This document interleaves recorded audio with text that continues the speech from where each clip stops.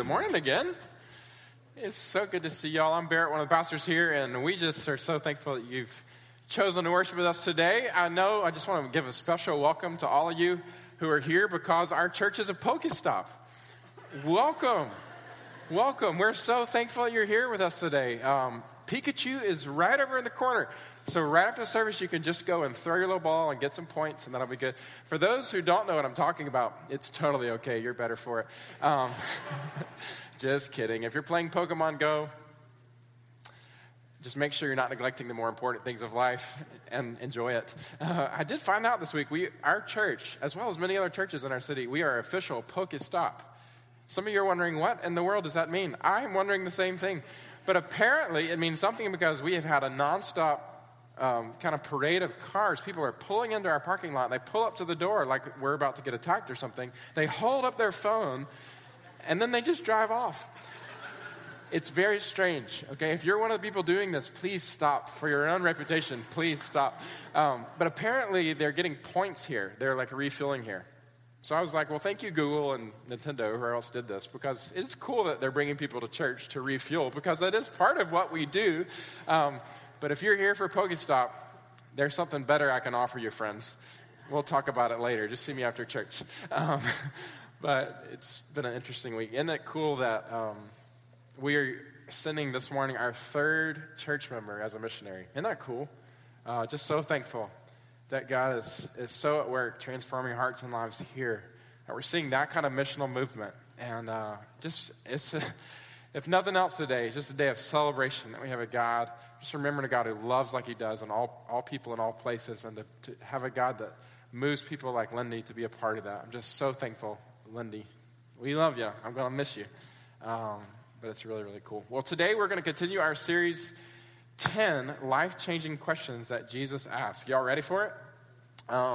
10 life-changing questions that Jesus asked. We've been going through this series because it's like 383, something like that, questions in the four Gospels that Jesus asked. It's really interesting.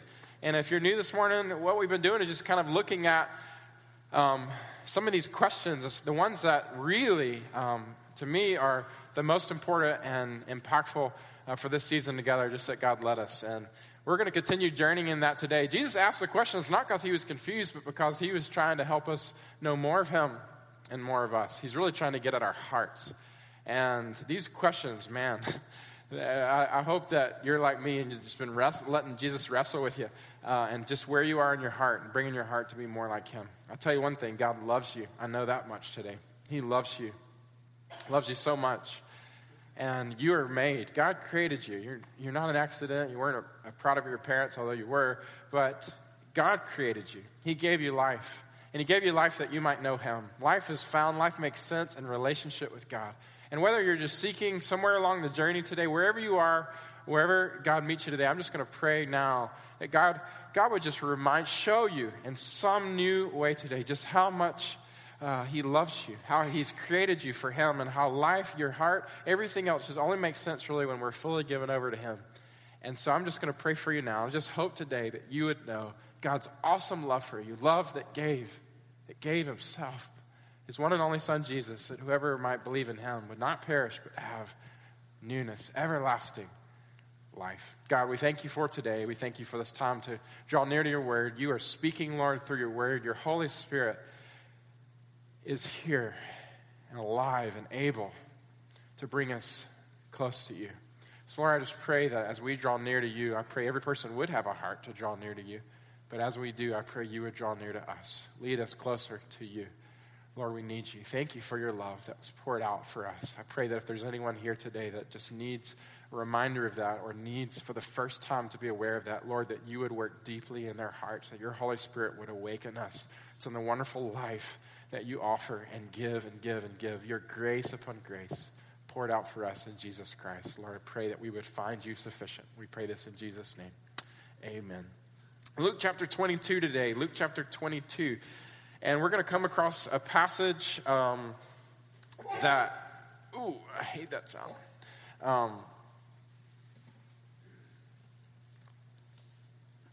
We're going to counter this week, the seventh question of Jesus that we're looking at together.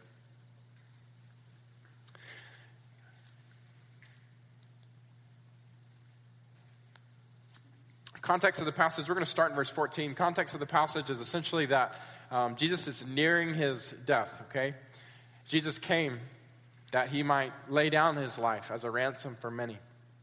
He's nearing his death, and he's spending precious time with his disciples here as we approach the text. Jesus, of course, spent his whole life ministering, preaching and teaching, proclaiming the kingdom of God, offering newness of life for all who would believe, calling people, including us, to follow him, to look to him for life. And he's nearing the time of his betrayal and arrest and his crucifixion. And he's stealing away some time right now with those who he loved and invested in the most, his disciples. And we see a familiar setting, which is the Lord's Supper. Some of you might have heard of this setting. They are celebrating the Passover meal together. And we see here in verse 14, it says, when the hour came, Jesus reclined at the table, and his apostles with him. And he said to them, I've earnestly desired to eat this Passover with you before I suffer. For I tell you, I will not eat of it again until it's fulfilled in the kingdom of God. And he took a cup, and when he had given it thanks, he said, take this, divide it among yourselves.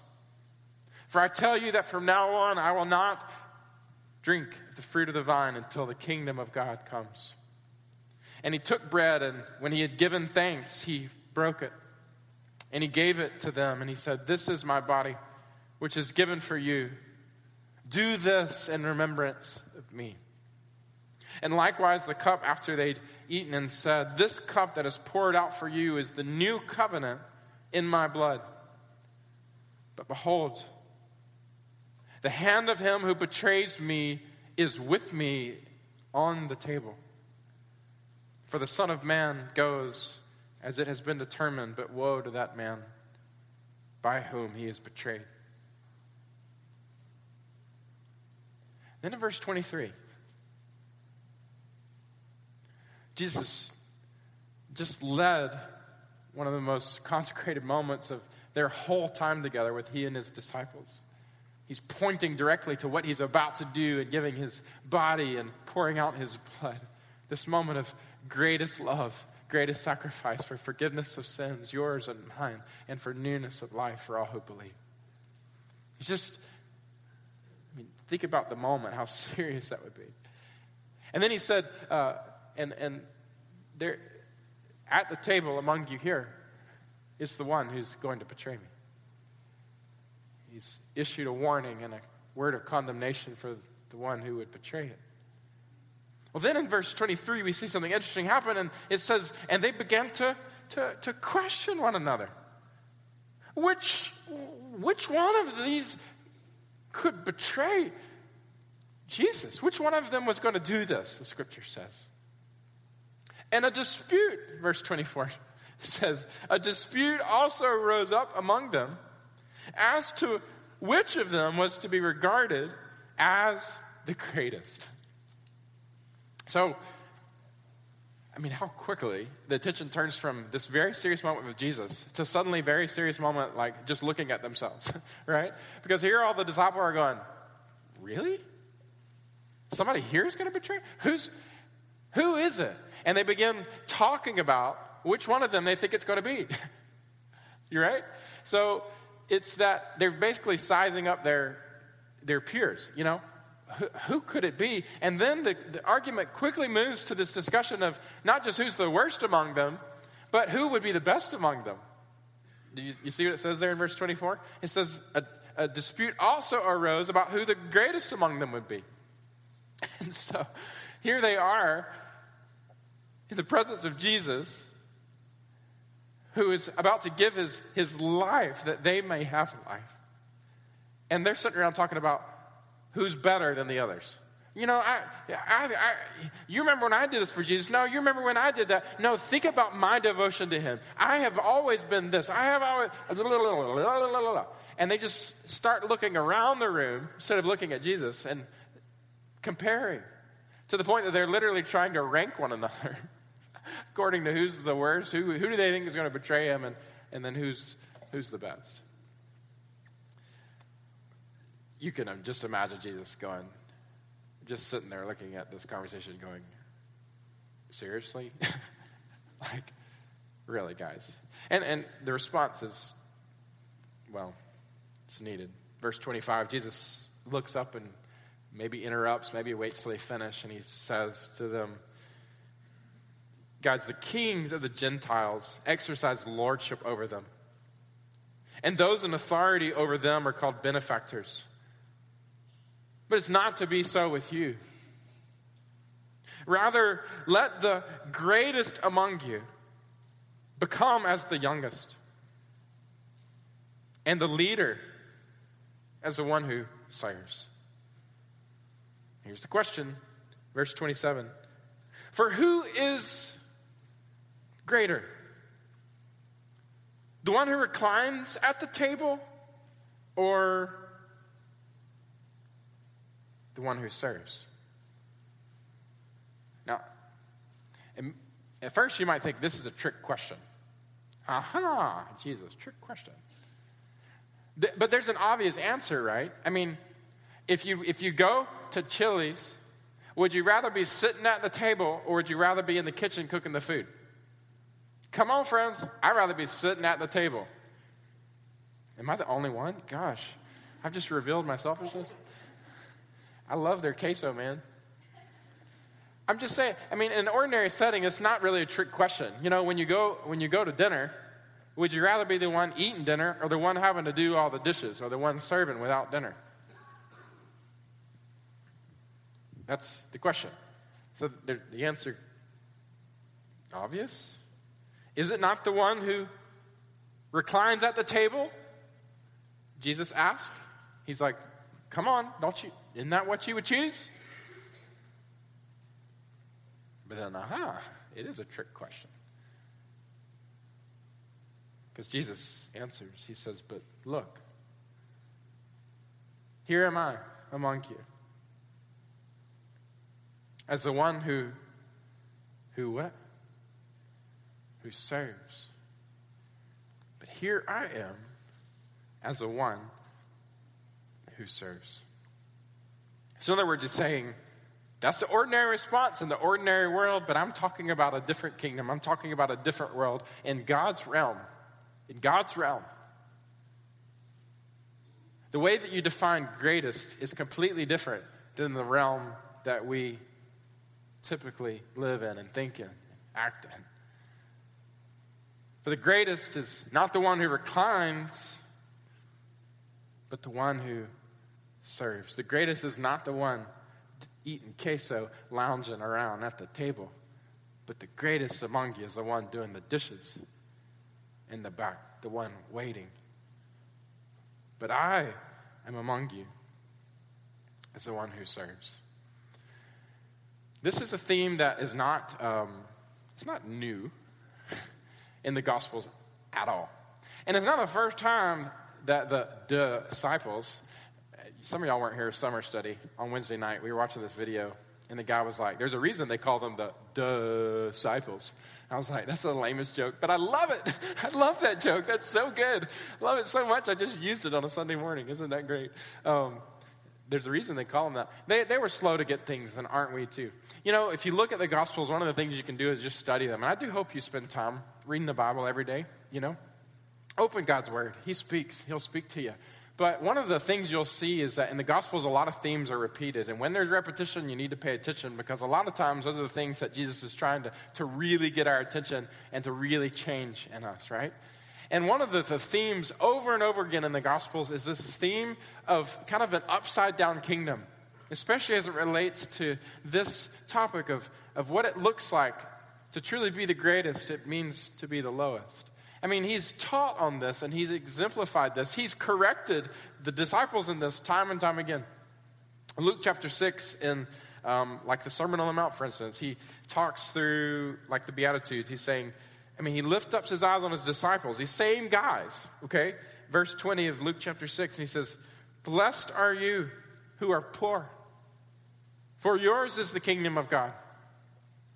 Blessed are you who are hungry now, for you shall be satisfied.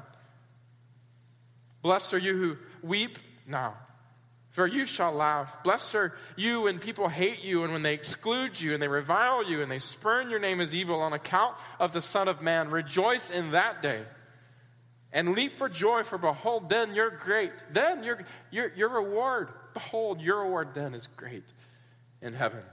For so their fathers did the prophets before him. But woe to those who are rich, they've already received their consolation. Woe to those who are full now, for they're going to be hungry. Woe to those who laugh now, those who speak well of you now. I mean, what Jesus is saying is, this is not just Jesus coming to somehow just give some good encouragement and cheerlead on the continuation of the world system. No, he's saying the way that God does things, God's kingdom, in God's realm, things are so upside down here in the world that you've got to get a hold of how it was originally meant to be. It is completely different. It's completely different. Where God wants your heart and your way of life, you've got to think of it as a whole new realm. I've come to restore what is broken and lost. And in God's realm, the last will be first. In God's realm, the servant is the greatest. In God's realm, it's not about who's better than everybody else. All are welcome at the table. In God's realm, the poor, the hungry, the weeping, hated, the excluded, the reviled. This is the way of life and blessing. Interesting. I mean, so they've heard that. Then you go to places like Mark chapter 9. I'm just tracking with you similar encounters. So I hope you write down the scriptures. Maybe later you go back and spend some more time on these this week, okay? Cool. All right. I'm hoping that you're writing and engaging and you're hungry for the word. Because I want you to want what Jesus is teaching here. And I don't think that we're there yet. Mark 9:33, so Jesus is with his disciples, and here again, they're all in an argument about who the greatest is. It's ridiculous. And, I mean, I think the disciples, I really think that they wanted the right things. They just went about them sometimes in the wrong ways. And they had the wrong idea of the kingdom that was coming, right? They really wanted restoration and reconciliation, but they saw the kingdom as this real worldly thing and not this spiritual thing. And so they just sometimes went about the wrong ways. They're thinking, who could be the key players? Who are the ones that when this kingdom comes, they're going to be right there at the forefront, and the leaders and the rulers and those who are sitting right by his side. And Jesus' view of the kingdom is just different. And he's trying to help them get a hold of that because his view of the kingdom involves suffering and serving and ultimately dying. And, Jesus comes along and he asks, verse 33, what were you guys just talking about? In other words, I kind of know what's going on in your hearts, and you better be careful here, guys. And they stayed silent because they had been arguing about who was the greatest. The priorities got misaligned. The perspective got off. And he sat down and he tells them, verse 35, if anyone would be first, he must be last. In the kingdom of God, you don't try to become the greatest. If you really know God and what he's about, you take the position of the least of all. And then in verse 36, he teaches them a lesson. He takes a child, and in that day, children, kind of the lowest of society, those who are really important and elite, you wouldn't just welcome children. He takes a child, teaching them a lesson. And he goes, look, whoever receives one like this child in my name, they received me. Whoever receives me receives not him who sent me. Matthew chapter 20 is another occasion. You can write that down.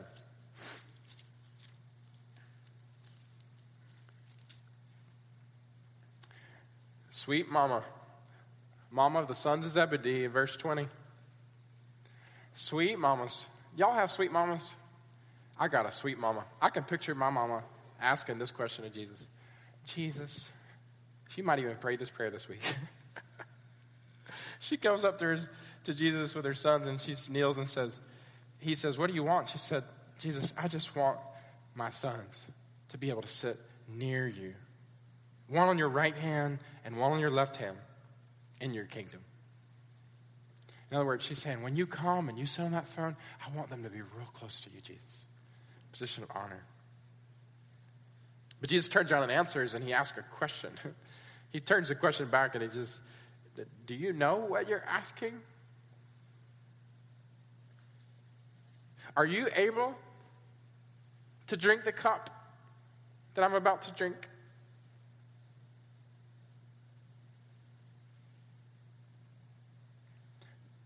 Do you understand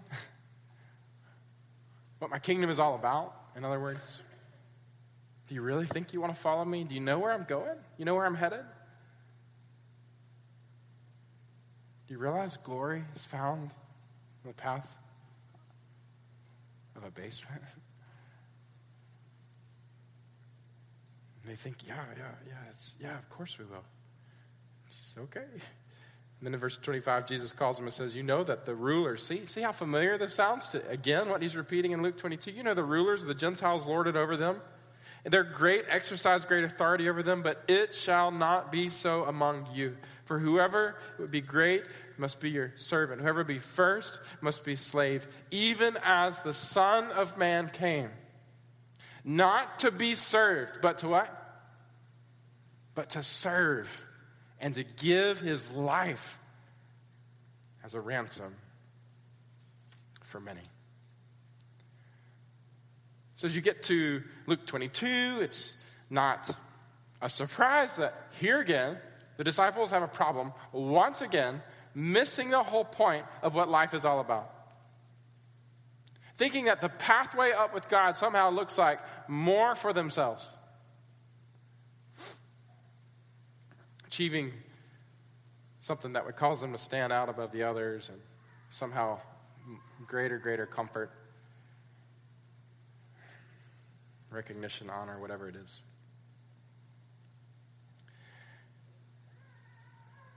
John 13,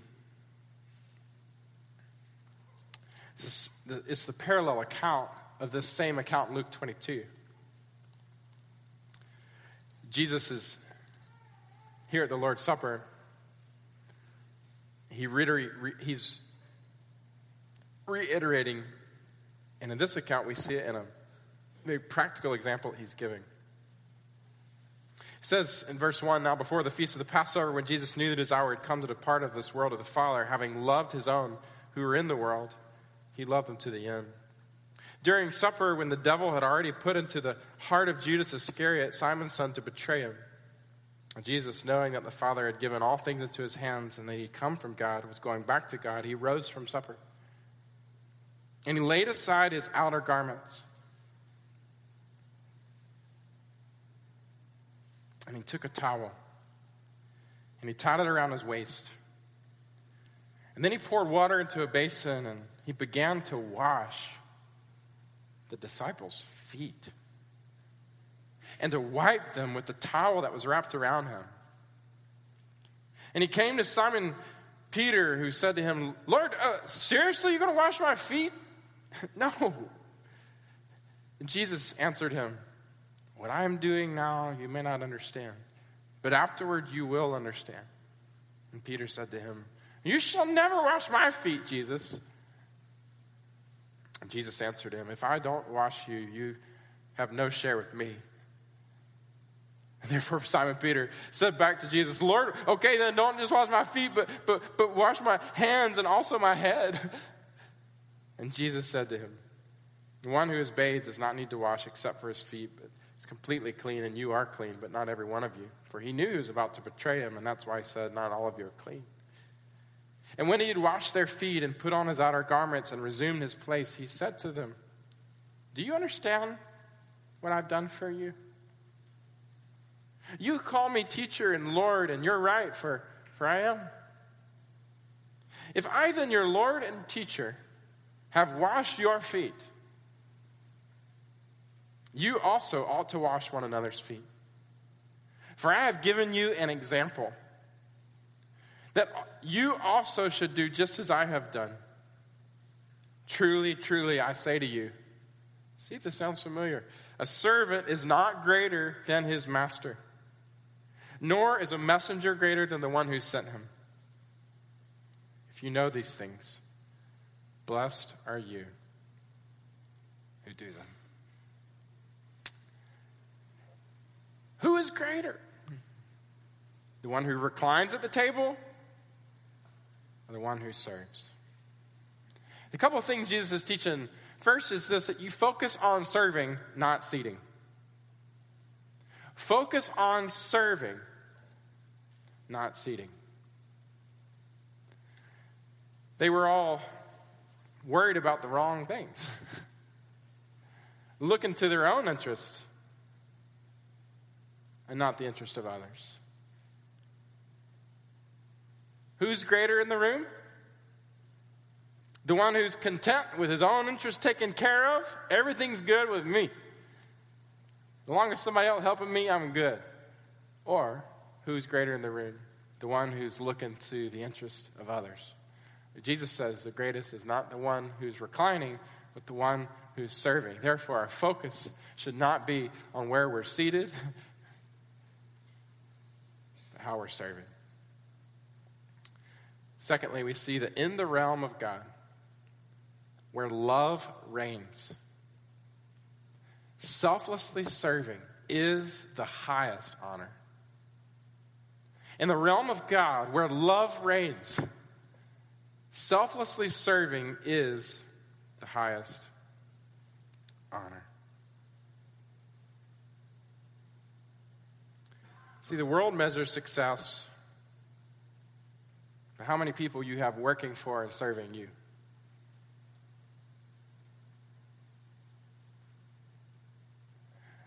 Jesus measures success by how many people you are selflessly serving.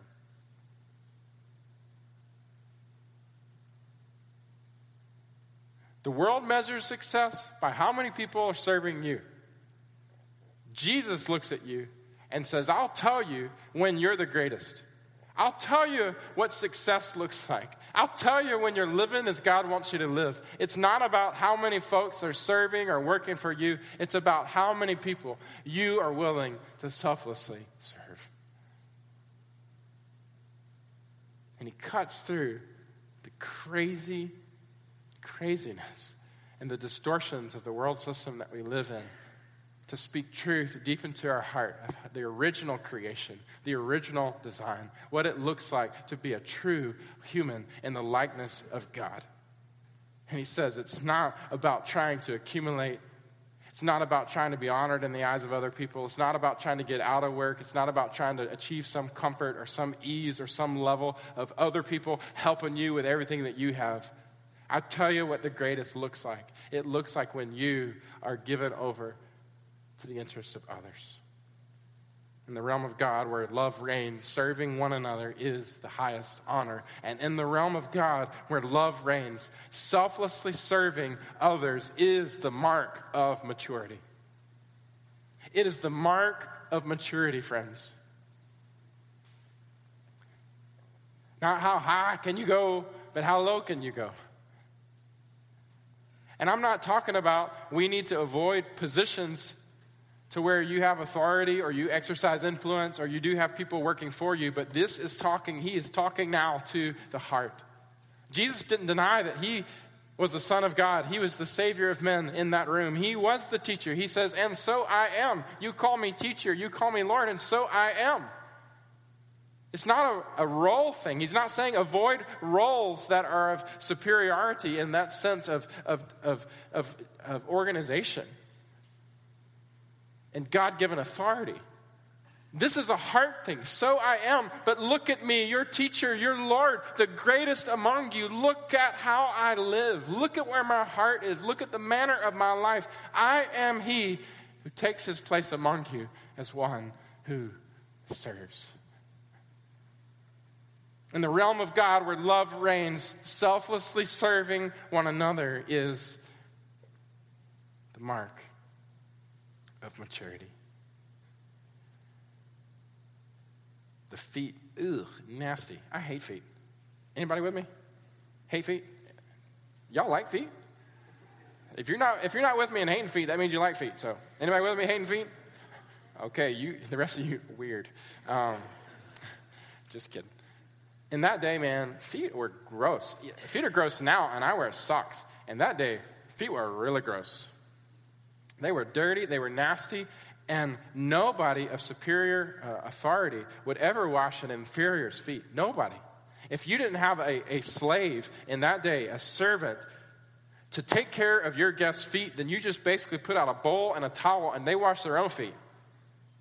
I mean, that was honoring, but to wash somebody else's feet, especially if you were superior in some kind of role, it wasn't happening. That was craziness. I don't know if any Greco-Roman literature that ever talked about anything like that. That's why Peter had such a problem when Jesus, his master, his Lord, his teacher, his rabbi, came to him with a towel and a bowl and saying, hey, Peter, take off your sandals. I'm going to wash your feet. Jesus, that doesn't happen. Peter, it happens with me. If you don't let me do this, that means you're not with me. You don't share life with me. Okay, then clean me, Jesus. I mean, he's just wanting to be with Jesus, right? Okay, if that's what it takes, wash me over. But it's a position of humility. And humility is always exemplified in super practical ways. I think all of us here go, okay, God's calling us to humility. But it's always evidence. The real test of whether or not you're humble is how you live your life. Andrew Murray, who's a missionary, I love his biography and his writings to South Africa. He said, to know the humble man, you must know how the humble man behaves. You must follow him in the course of ordinary daily life. Is this not what Jesus taught? It was when the disciples disputed who should be greatest, when he saw how the Pharisees loved the chief place at the feast and the tables in the synagogue. That's when he gave them the example of washing their feet, that he taught his lessons of humanity. Humility before God is nothing if it is not proved in humility before men. Humility before God is nothing if it is not proved in humility before men. In other words, do you want to see where you are in spiritual maturity? Look at your life before other people. In the break room, in the boardroom, in the living room, in the bedroom, in your kids' room, with your family, with your friends, with your parents, with your children, with your coworkers, with your bosses, with your employees, with your neighbors, with those who are like you, with those who are not like you. Look at the manner of your life. Jesus is always calling out this issue of humility in our hearts, in the everyday circumstances. And he grabs your attention in those circumstances and goes, hey, what were you just talking about? What was that you just did? Who is the greatest here? And he catches us in the moments that our behavior indicate that we don't yet fully get what he's after deep in our heart. He catches us and he asks the question, do you know who's greatest? Is it the one who reclines, or is it the one who serves? And we're told, obviously, by his example, it's the one who serves. Super practical. That's why in Philippians, it's the last passage I'll turn to today, Philippians chapter 2, verse 1. You can turn there if you'd like. It'll be on the screen if you don't have a Bible or just too lazy to turn. I know you. It says, so if there's any encouragement in Christ, if there's any comfort from love, any participation in the Spirit, any affection and sympathy, complete my joy by being of the same mind, having the same love, being in full accord and of one mind. Look at this, verse 3. Do nothing from rivalry or conceit. In other words, don't be so puffed up that your actions come from this inflated view of yourself. Don't be trying to prove yourself with other people, trying to lord over them your authority, show it off, act better than other people. Do nothing from rivalry or puffed up conceit, but in humility, count others as more significant than yourselves. Let each of you look not only to his own interests, but also to the interests of others. It's practical. And you got to ask the question, what in the world is it in our human psyche that seems to have so much struggle with this? Where we crave, I know me, I know you. Where you crave adulation or you crave admiration. You always position yourself to get ahead or to make sure that your needs are taken care of, usually before others. And on the plane, if the air mask drops, that's a good thing, okay? Do that, and then you help other people. So for the airline people in the room, I'm not trying to contradict you. Why is it so hard to be overlooked? To not receive credit where we feel like we deserve it? To just serve. And not just to serve, but to serve with selflessness. A lot of people serve, but they don't really serve with selflessness because at the end of their serving, they want attention for it. They want thanks for it. They feel like they're owed something in return for serving. That's not serving. The serving that Jesus calls us to is the serving that he had in himself. It's selfless serving, looking not at all to your own interest, but just looking to meet the interests and needs of others. What is it? It causes it to be so hard. Yeah, I think I know. Oh, our hearts. I think I know why it's so hard. It's because deeply infused in our sick DNA is this issue of self-centeredness, self-promotion, self-serving, self-exalting, self. And it literally seems to eat away at our souls. And at the very center of it all is a little 5-letter word. It starts with a P and ends with the R-I-D-E. Pride. It tries to seek to separate us from the purpose for which we're made. Pride. There in the garden, it continues into your life right now, where you literally, here's what happens. You're trying to become something. You're trying to achieve something. You're trying to find something apart from God and God alone. That, friends, is what gnaws away at the true essence of what it looks like to be a human in the image of God. Why? Why do we feel this compulsion to try to become something apart from God and God alone, or to achieve something apart from what God has achieved for us? To find something other than the treasure that he gives in a relationship with himself. If we could just realize that he is sufficient, we'd be free, wouldn't we?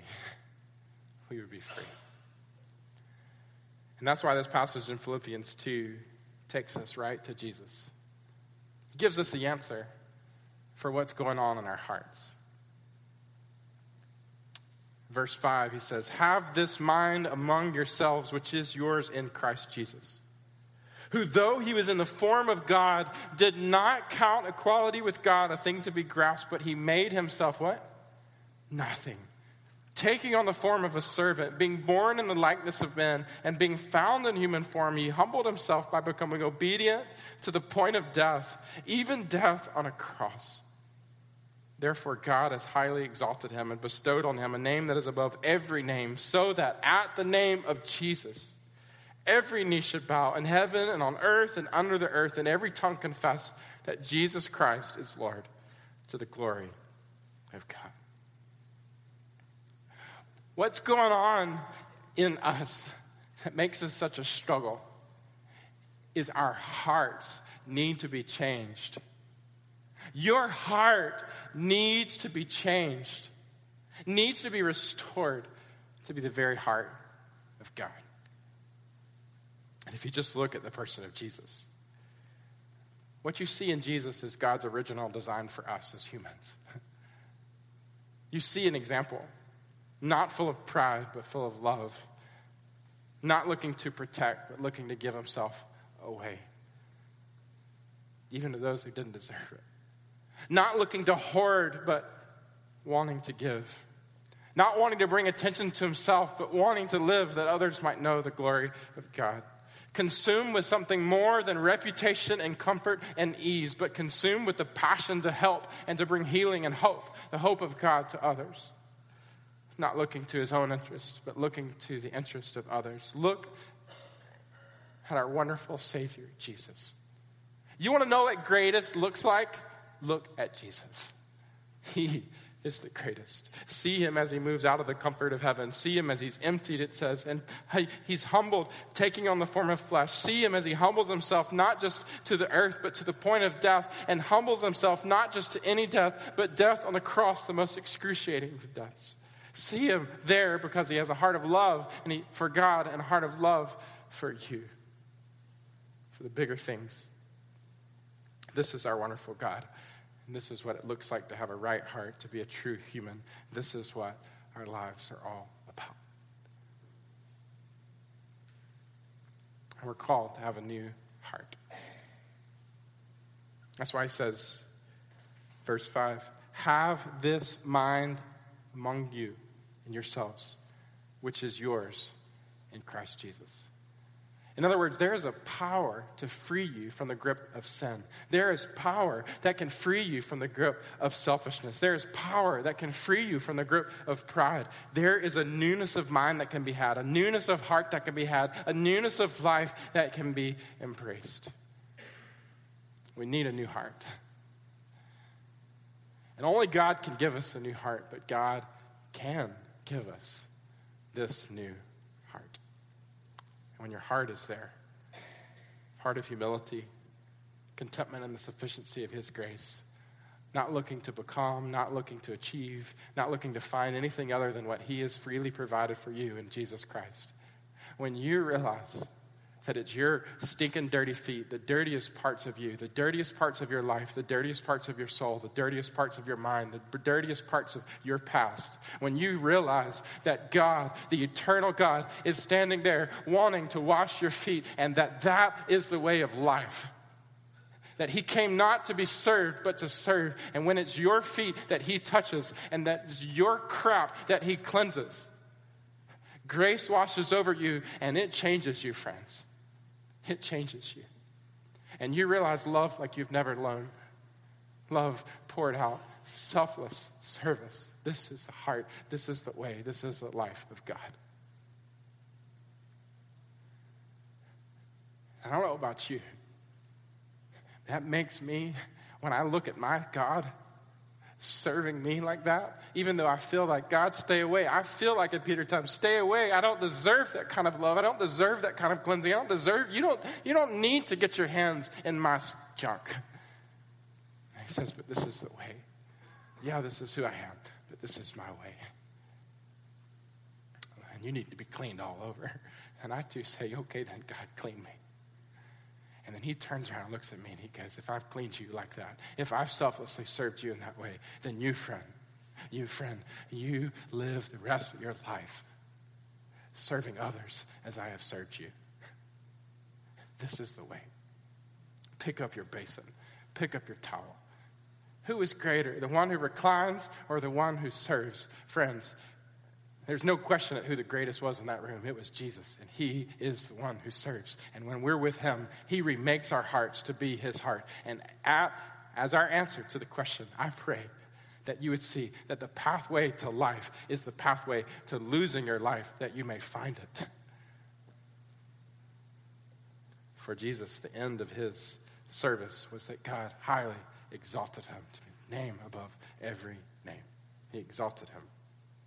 Luke 18 says, those who humble themselves will be exalted. James 4 says that God gives grace to the humble. Psalm says, he who is humble and contrite in spirit, he I will bless. It's not the way of the world, friends, but it is the way of the kingdom. And it's the way of life. You want to know what it looks like to really be mature and to grow in maturity? It looks like saying, yes, Jesus, I want you to serve me. I want to live my life to show how great you are by serving others. A pathway of humility. Let me pray. God, we thank you for your love and your grace toward us. We thank you, God, that you came. Son of man, God, you came not to be served, but to serve and to give your life as a ransom for many. Lord, you came saying, this is my body, my very body broken for you. This is my blood poured out for you. You came giving yourself away. Lord, the world has never known so great of a love, so great of a being. Lord, you are the greatest. And Lord, we just want to know you. We want to be cleansed by you, Lord. We want to be, and we need to be served by you, Lord. Thank you for your grace. Thank you that salvation and life comes because of how you laid down your life for us. It was our sin, our shame that you took upon yourself. You put an end to it on the cross that we might be forgiven, that we might have your righteousness. Lord, you died, were buried, and you rose to new life, that whoever calls upon your name may not live in the old way of self and selfishness, sin, but in the new way of you, God. Thank you, Jesus. We confess, God, that there's many times in our life that we find ourselves, like the disciples, back in the old way. Lord, I just pray that if there are areas of our life, our hearts, where we need to repent of pride, that we would do so. We would invite your forgiveness and your cleansing, the newness of life, the mind of Jesus himself to fill us, to lead us in the path of greatness, not by others serving us, but our willingness to be selfless and serve because of how you served us. Thank you, Lord Jesus, for your love. I pray this in your name.